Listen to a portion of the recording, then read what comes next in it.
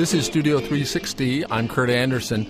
Back in 1967, when I was in junior high, one weekday afternoon, I snuck out.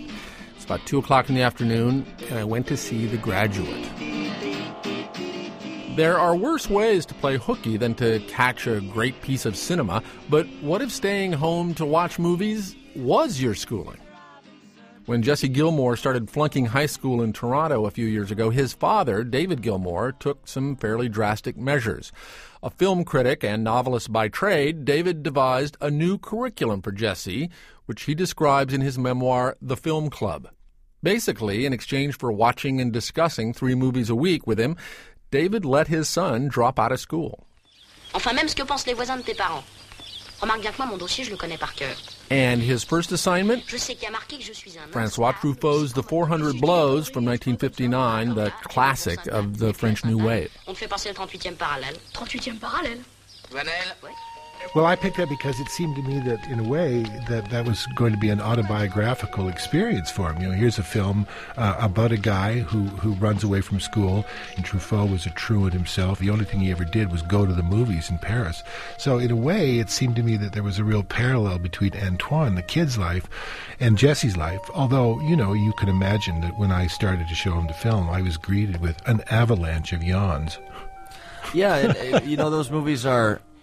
400 Blows is a very good movie, but I find it's strange how the movies are shown which affect you and which don't. Yeah. And sometimes, you know, you'll watch a movie, you know, about a Sri Lankan cab driver, and you can relate more to that than the movie about the kid who dropped out of high school.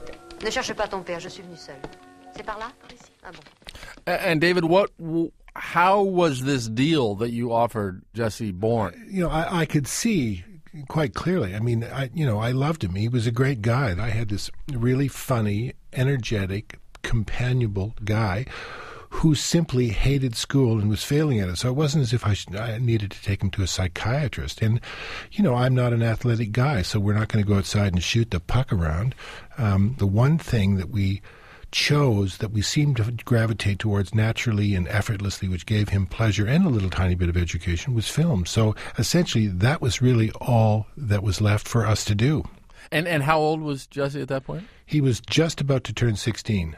Did you feel, Jesse, at the time that you'd pulled off this great coup of slackerdom by getting your father to agree to this? To tell you the truth, like, I didn't.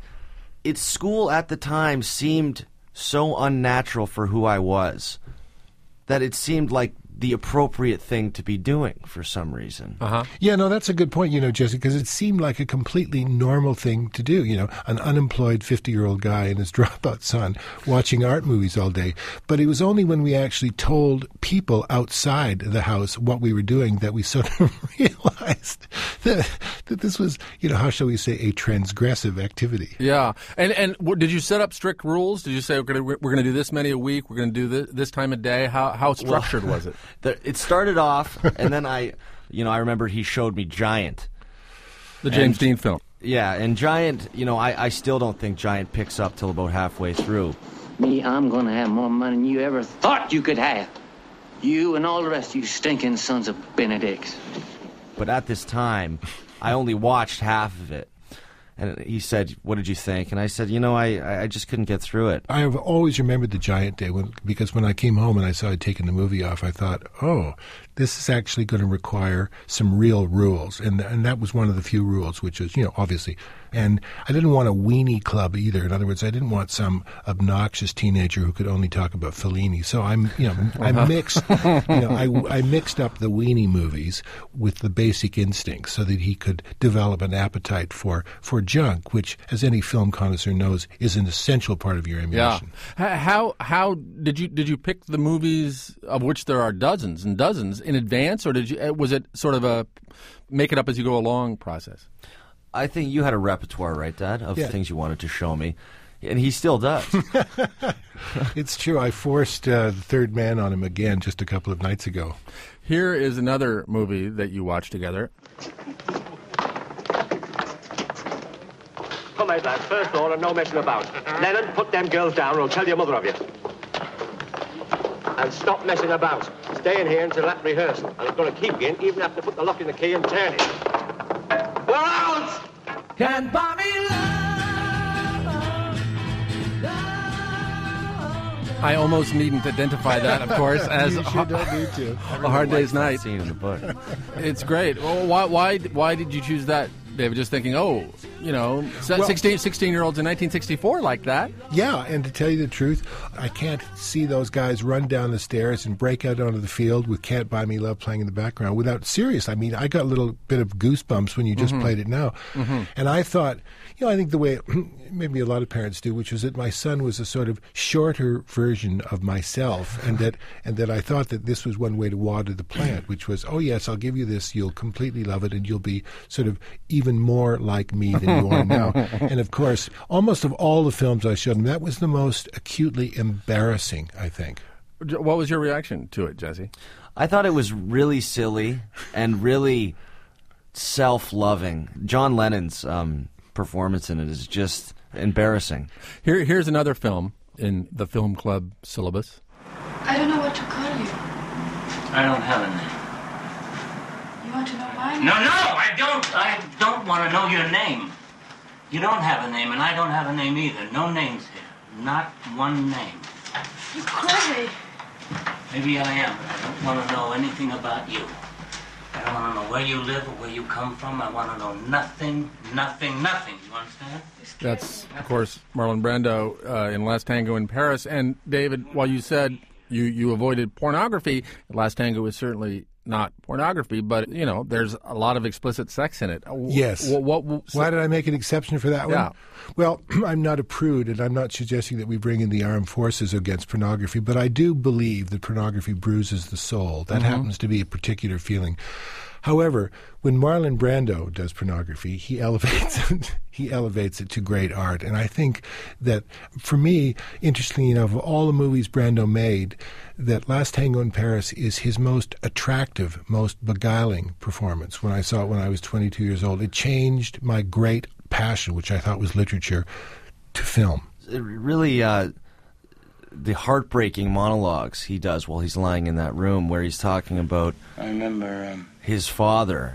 one time I was all dressed up. And how he's about to go on a date with a girl to a basketball game. To a basketball game. And his father makes him go out and milk the cows. Said, you have to milk the cow. And I asked him, I said, would you please milk it for me? And he said, no, get your ass out there. So I went out and was in a hurry. Didn't have time to change my shoes, and I had... So he gets cow crap on his shoes. My shoes. It smelled in the car. And she says to him, well, why didn't you just wash it off? And he says, you really don't know what it's like to hate somebody, do you? Right. Which is just... I think Marlon Brando is the best actor of all time, in my opinion. Jesse, which of these 100-odd movies made the biggest impression on you? The biggest impression on me? Ran. That's Kurosawa's Ran. I never called that one. It's actually true, too, because I know, you tell people, what's the... And they just try to pick the most kind of obscure Japanese art film they can. Yes. I know that trick, and that's actually not what I'm doing. I have done that, but that's not what I'm doing now. It was so odd to see that he was completely transfixed by this remake of King Lear. I would have never guessed in a million years where he had nothing but contempt for John Lennon. and it is, for those who haven't seen it, a difficult film. A very difficult film, and it's also a very, very long film. Yeah. I can say it's beautifully shot, and, the lighting's beautiful, and the performances are amazing, but that's not really why I liked it.